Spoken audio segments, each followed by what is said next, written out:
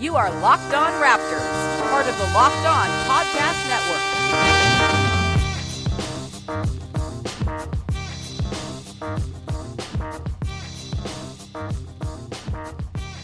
Hey, how's it going? Welcome to episode number 299 of Locked On Raptors for Thursday, March 22nd. I'm your host, Sean Woodley of LockedOnRaptors.com and RaptorsHQ.com. You can find me on Twitter at WoodleySean. Find the show at Locked On Raptors. You can find links to every single episode. Make sure you're checking out the Locked On Podcast Network. All 30 NBA teams have shows on there. Find a host that you like. Find a team that you're interested in. Subscribe to that show separately. Leave a rating or a review. If you want to listen to all the shows, you can just scroll through the Locked On NBA feed.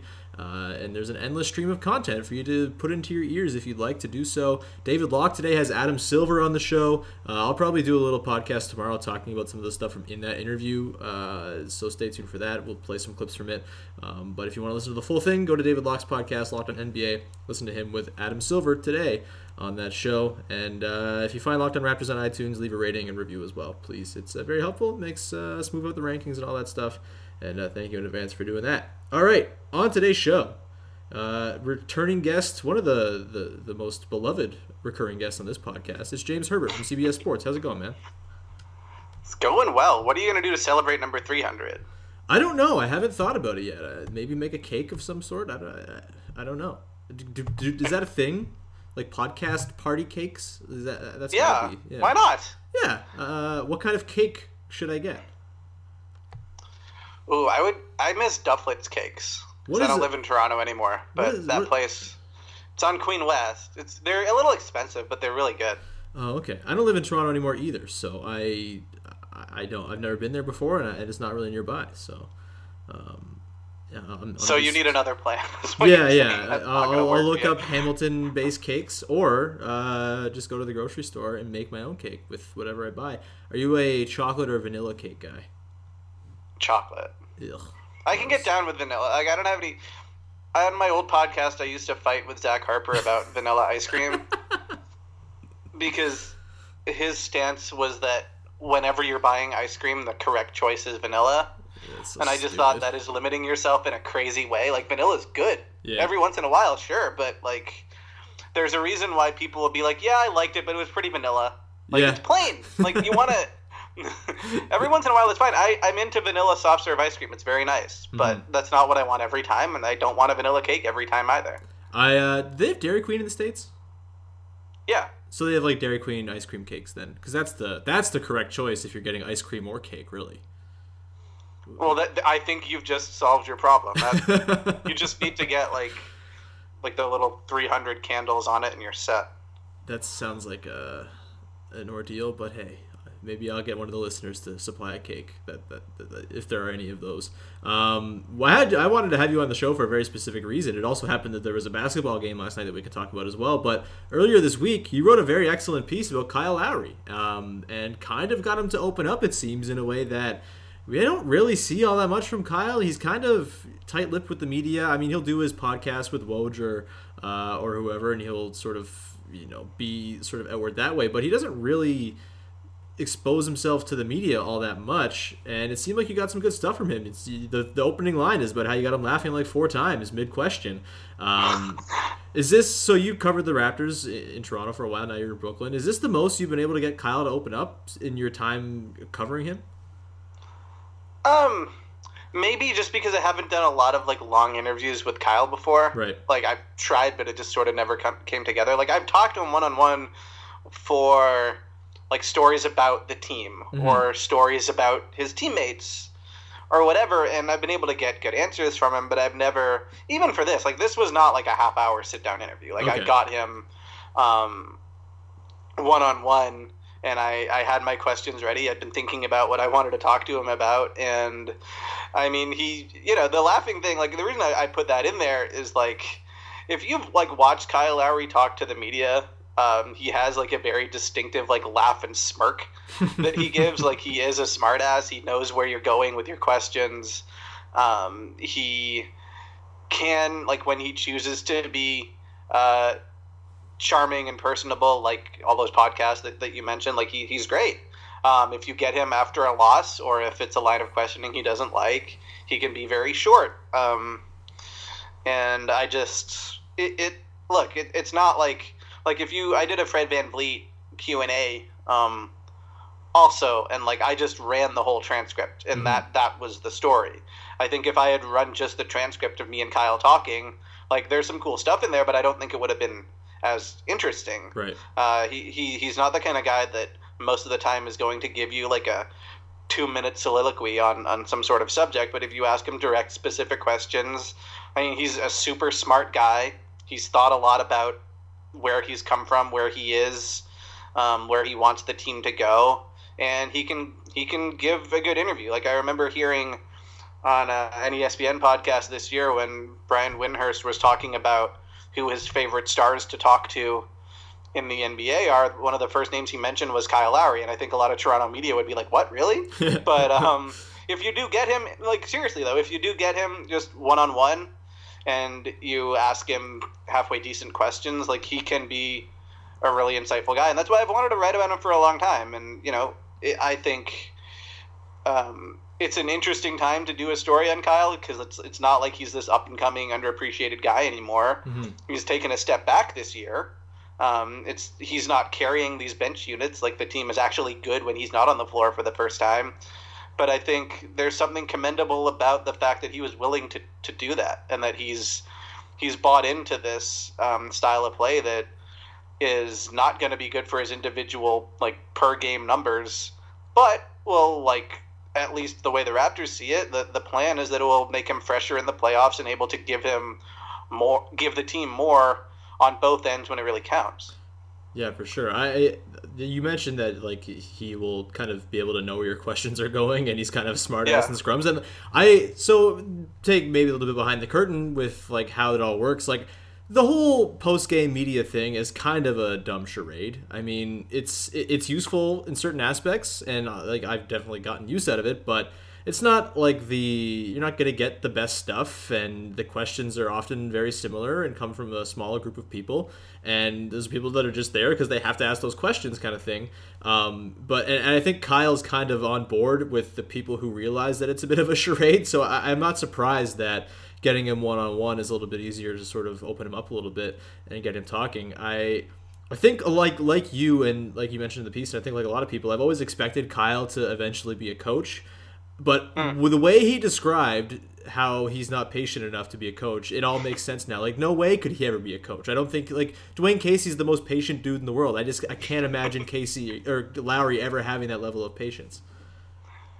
Yeah, that was a question I've wanted to ask him for a long time. It was the first thing I asked him. Actually, one of the first things I asked him. It was the first thing I put in the piece. And look, he is smart enough to be a basketball coach. Like, absolutely one of the smartest players in the NBA. I've always thought the way he sees the game is pretty similar to the way that Chris Paul does. I know they're different players, but in terms of just looking for every little edge, looking for every little advantage, knowing the other team's plays, like knowing exactly where he's going to get his offense from. Like, he is a super smart guy, and if he wanted to coach a team, he could. But he says, as you mentioned, that he just does not have the patience. He would not be able to coach somebody like him. He's too stubborn. He's too hard-headed. And I thought it was a hilarious answer. And it's also, like, it's pretty revealing about who he is. And I think there have been stories told in the past about how he's become a better teammate. He's become more coachable. He's become a better leader. And all of that is very true.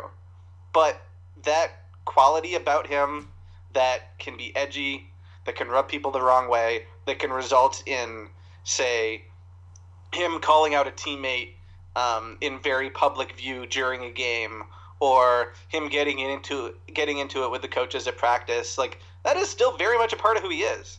And I think he's better about managing that. He's better about seeing the big picture than he was in the past. He is a more mature guy.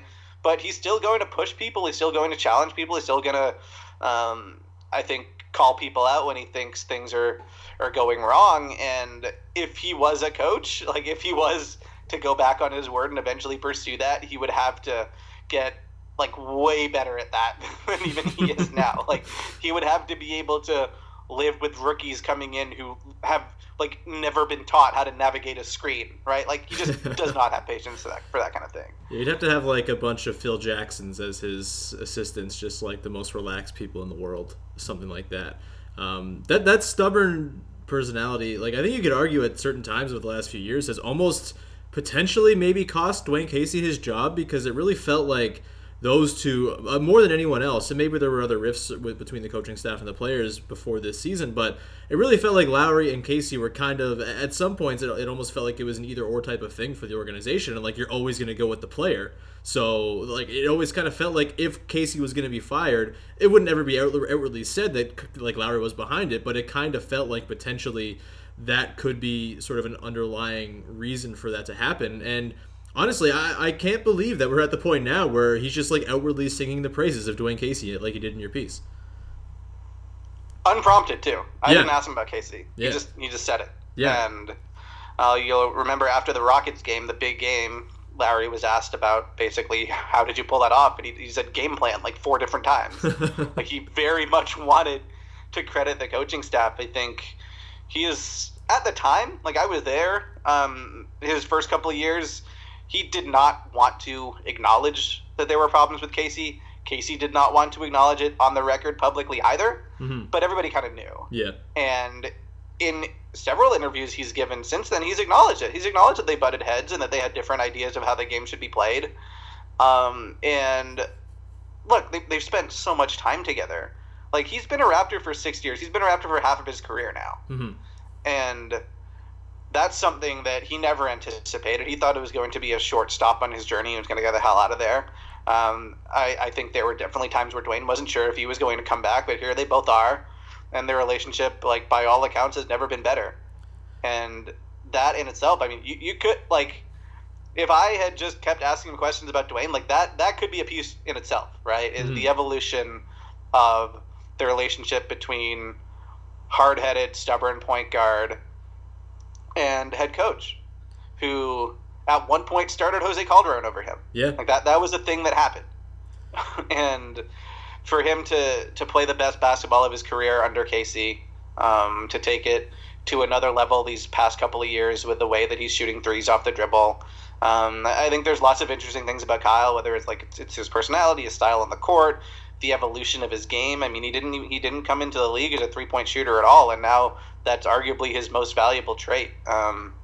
So he's not like, it's interesting, like, he was never quite like a superstar, but he was the best player on the team for a while. Now he arguably isn't. Like, he probably the second best player on the team at this point, but he's still just so important to the identity of the team, to what they're trying to accomplish every night.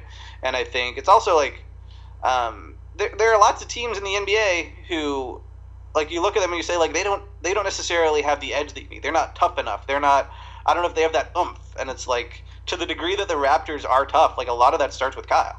Yeah, for sure. I think William Liu tweeted about this a couple weeks ago and said, like, Kyle Lowry's a superstar at role player skills. And that kind of sums it up perfectly. And honestly, you mentioned you think DeMar maybe has surpassed Kyle as the best player. I still think like Kyle's the most important player on the team, and I think games like last night against the Cavs kind of show that. I think Kyle probably should have been given the ball a little bit more late in the game. We can get to that in a bit.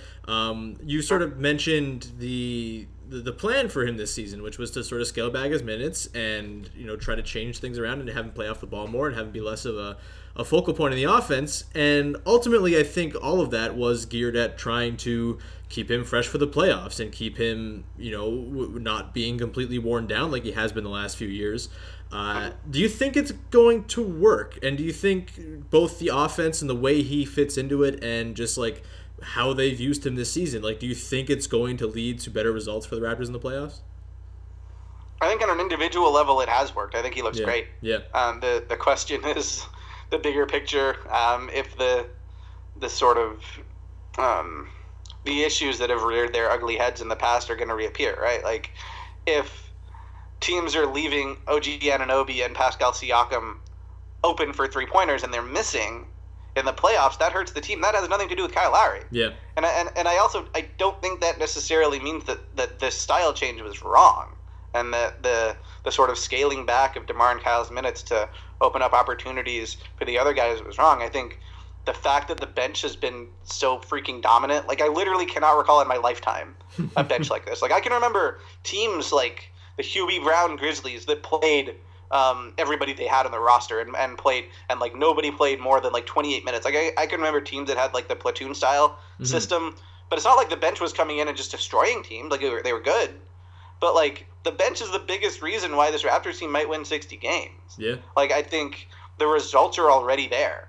The only thing is, will it make the difference that it's supposed to in the playoffs? Because part of this was like, you want these guys, these non-DeMar Kyle players, to be ready to make plays and to be ready to shoot, and to not be surprised when the ball comes to them out of traps. You want the ball movement to be built into the offense foundationally.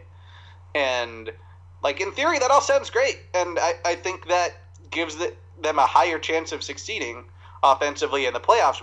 They still have to make the shots. They still have to make the plays, and that's what we'll have to talk about a month from now. Yeah, I don't know. I feel like it's gotten a little bit lazy with people talking about the Raptors in the playoffs. Like I feel like every opportunity, like last night for example, they lose that close game and it's instantly, oh yeah, the playoff Raptors are back, blah blah blah. Did that like look how many points they scored. Exactly. Like, it blows my mind that people can just assume that it's going to be the same because that's what it was in the past, when this is an entirely different team. From the way they play to the sort of hierarchy of the players to the pieces around the three guys who have been here for the last 5 years, like everything has changed. And while I'm not saying it's 100% going to go smoothly, I think that you mentioned OG. He has not been very good of late, and he has kind of regressed from the start of the season. Siakam, his 3-point shooting is going to be an issue. That said, I think he can make plays off the dribble and in space that maybe guys like Patrick Patterson and DeMar Carroll couldn't make last season, which sort of maybe balances out his weakness shooting. I think the defense is just, like, people kind of sleep on the defense. It's been ridiculous all season long, and it's been everybody. Like, Jonas Valanciunas has been good defensively. Like, that's not supposed to happen. So, the JV year that he's had has been probably, of all the things, that might be the thing that surprised me the most. Yeah, I mean, even in the start of the season, like November, I was like ready to write off JV, and I'm like, oh, maybe they should just like look to dump him like they were going to in the summer. He's not been very good. He doesn't seem to fit, and since December, we're all very wrong about JV. So I think it's lazy to just assume that because in the past they've struggled in the playoffs that they're just going to this year. Like I think the work they've done this season and the amount of change that everyone's talking about, like they're on ESPN last night and they're talking about how much things have changed. Like, I don't think you can say that things have changed and then just assume it's going to be the same in the playoffs. Unless, I don't know, do you think Kyle and DeMar are playoff chokers? Does it come down to that? Like, do you think that's true? I don't know. I know that's what people will say if they have a poor performance this year. Yeah. But, like, I don't think that's the case. I want to see what it looks like in this new system. And I just say, like, based on last night's game, like, you tell me LeBron is going to have 35-17, no turnovers, have the game that he had, and basically the role player is going to make all the shots. Yeah. Like, just everything. And you think that's a Cavs blowout. you don't think that's a close game. Like, the Raptors almost won that despite everything going wrong defensively. The Raptors have been an amazing defensive team all year. The Cavs shredded them for a lot of the game and had some amazing shot making, and LeBron did LeBron stuff. The fact that they were in it, also on the third game in 4 nights while the Cavs were rested, like I think there are lots of positives to take away from that game for Toronto. Would you have rather see them have like a statement win on the road? Like, yeah, sure, of course. Like that's what Raptor fans are going to want, but I don't think that was like anything to be panicked about. Like, definitely not to say like, oh, the playoff Raptors are back. Like, if that's the playoff Raptors, like the playoff Raptors are going to be pretty good. Like, they played pretty well. Yeah, I said this when we talked about the game after the game last night of the podcast, but I'll reiterate it now. Like, I think the only way that your outlook on the Raptors changes from that game is if you, for some reason, went into it thinking the Raptors were like prohibitive favorites over the Cavs, and that they, there's no reason they should win, 9 out of 10 series against them, which would have been stupid for you to think that because LeBron James exists. And I think if you were going in with a level-headed thinking of like these are two teams that are very even, it's probably a coin flip. Like, I think last night really sort of shows that. And yes, the Cavs are missing a bunch of guys. The Raptors were not very rested. Like, it's not the context of the game is such that like nothing was ever going to mean anything coming out of it. Yet everyone seems to want to be pulling some sort of meaning out of it, which is exhausting. But I don't know, was there anything from that game that you sort of, and we talked about this last night too, but I'd like to get your thoughts. Is there anything from that game that is meaningful that in a potential Eastern Conference Finals or second round playoff series you think will actually come back around to matter? Yeah, probably just thinking about who's going to guard LeBron.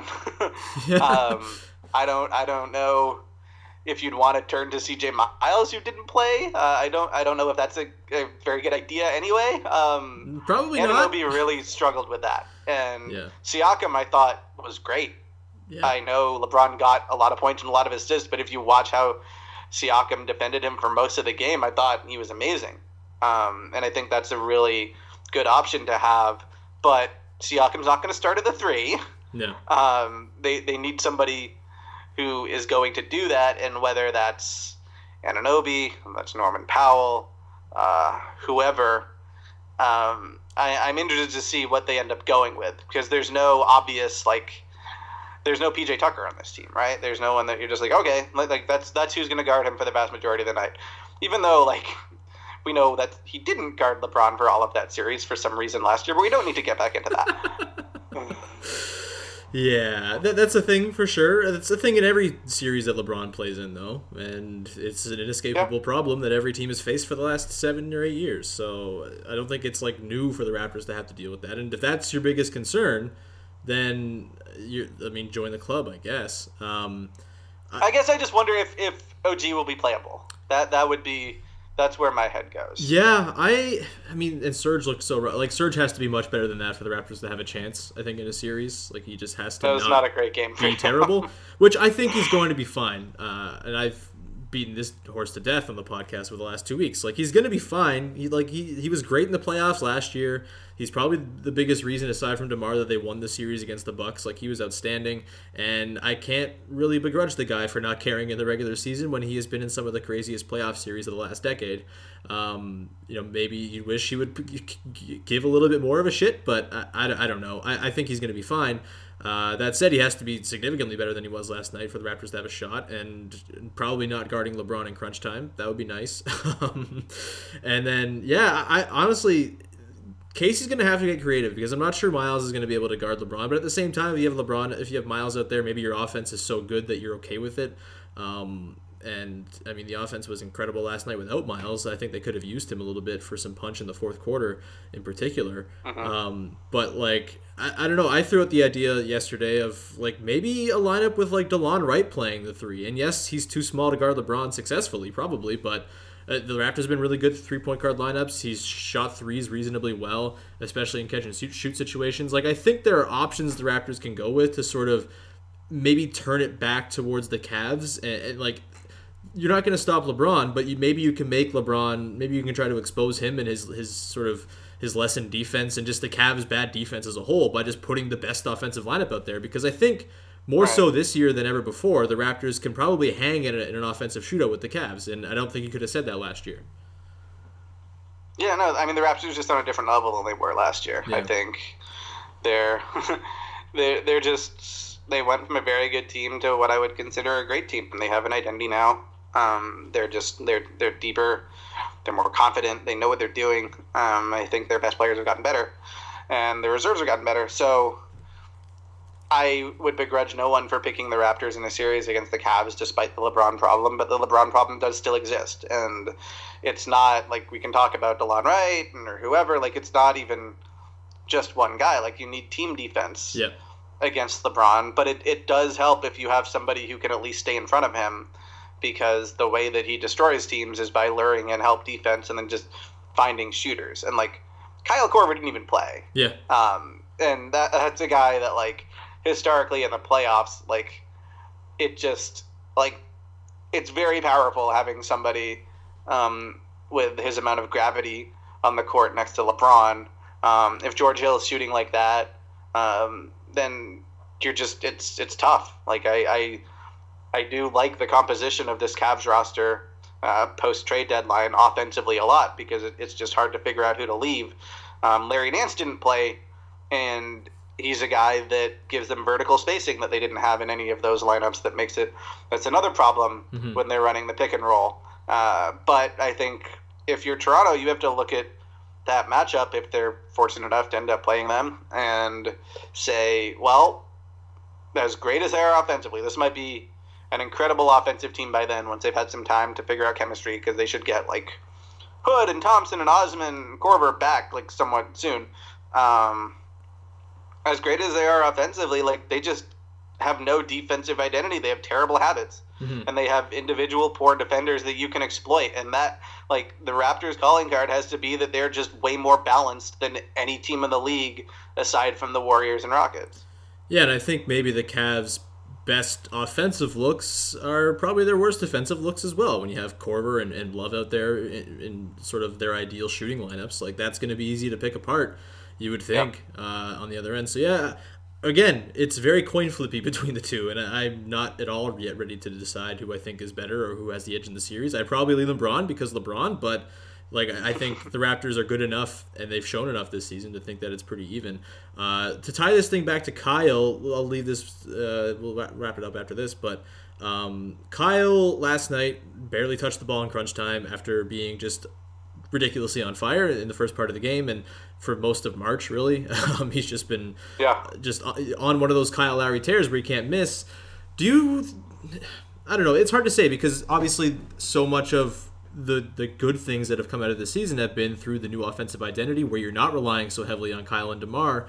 And I think as the Raptors have gotten better in crunch time throughout the season, it's usually been through going away from Kyle and DeMar in every possession and sort of trying to incorporate other guys. And, you know, the most notable crunch time bucket they got last night was a dump off to Pascal Siakam for the dunk, and that was great. Yep. But at the same time, great Kyle pass Lowry's... by DeMar. Oh, just a great pass. But at the same time, Kyle Lowry's really good, and he's good at creating his own shot, and he's a great shooter. And I feel like maybe he's kind of being forgotten in crunch time, and maybe it's okay for the first 44 minutes of a game to have him play off ball and sort of, you know, preserve him. But in theory, you're preserving him for times like crunch time of a very close game against the Cavaliers, and they didn't really go to him. Like, do you wish the Raptors would maybe sort of look for him a little bit more often? Because it's mostly been Fred and DeMar handling the ball, and if it comes to Kyle, it's usually on a swing, and most times it doesn't come to him at all in those situations. Yeah, it's tough because I don't think they've been, at least lately, like I don't think they've been that bad in crunch time. Yeah. They started the year having some problems there. I think, like, in general, you have to take what the defense gives you. If they're, like, trying to keep the ball out of Kyle's hands, then, like, you can use that to your advantage. But, like, sure, like, the best players on your team, like, the ball has to find their way to them at some point during a tight game. And Van Vliet has been awesome at getting in the paint and making plays in those situations, too, so it's not like you want to disempower him or anybody else from putting the ball on the floor. But just because Kyle touches it doesn't mean he has to shoot. Like, he doesn't have to force up anything bad, and he generally doesn't. Anyway, it's just like you want to make sure you're not wasting him. Mm-hmm. If he's used as a decoy on an end-of-game possession, that's okay. But I don't think you want to use him as a decoy every single time, or just a floor spacer, because he can be more than that for you. And I know there was one crucial possession last night where he just sort of bullied his way to the basket and he drew a foul, and the Cavs fans were all upset, but it was like pretty clearly a foul. And I think Jeff Green was guarding him.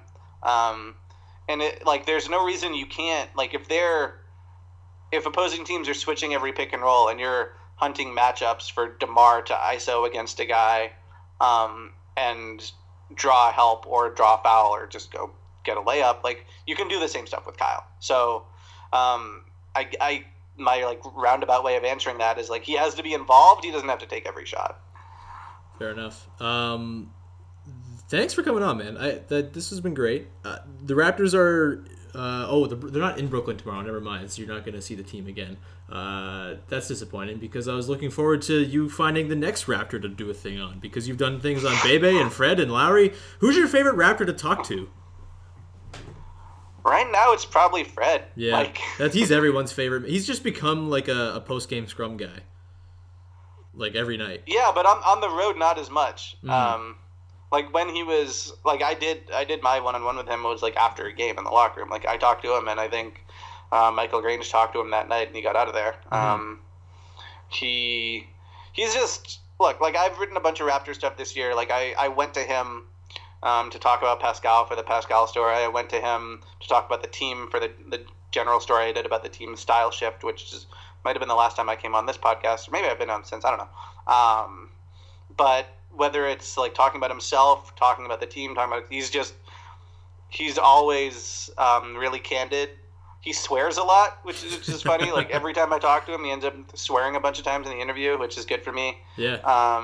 And he's refreshing. He's honest. I think he's getting to the point where he would rather not have to do as much media as he's doing. It just becomes such a story. But he hasn't let that like really change the way he is with people. I think he just doesn't have it in him to be a jerk or be short with people. He's got to like hawk the product though, so I understand why he's doing all the media. He's got the clothing line to sell. Personally, do you have any bet on yourself gear? I do not. It was really funny in the locker room. I can't remember what game. I think it was after the Houston game, actually. I think Fred had a nice game.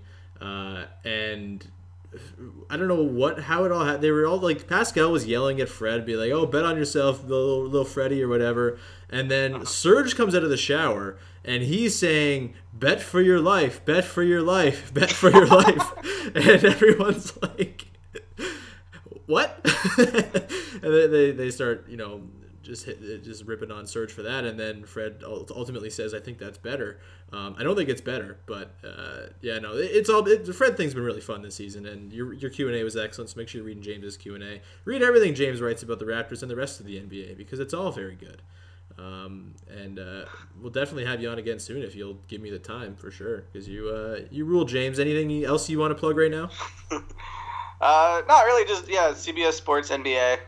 That's where you'll find my stuff, and sometimes I post cat photos on my Twitter account, which is at Outside the NBA. Does Duck have a Twitter account? Follow at Duck the Cat. Yeah. Don't follow me. Just follow Duck's account.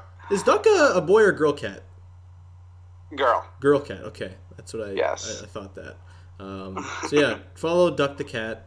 If you want to follow, she's a better follow than I am, for sure. Yeah, Outside the NBA, not a bad follow either. But thanks for coming on, James, and hopefully we can do it again soon, man. Absolutely. Thanks for having me. Cheers.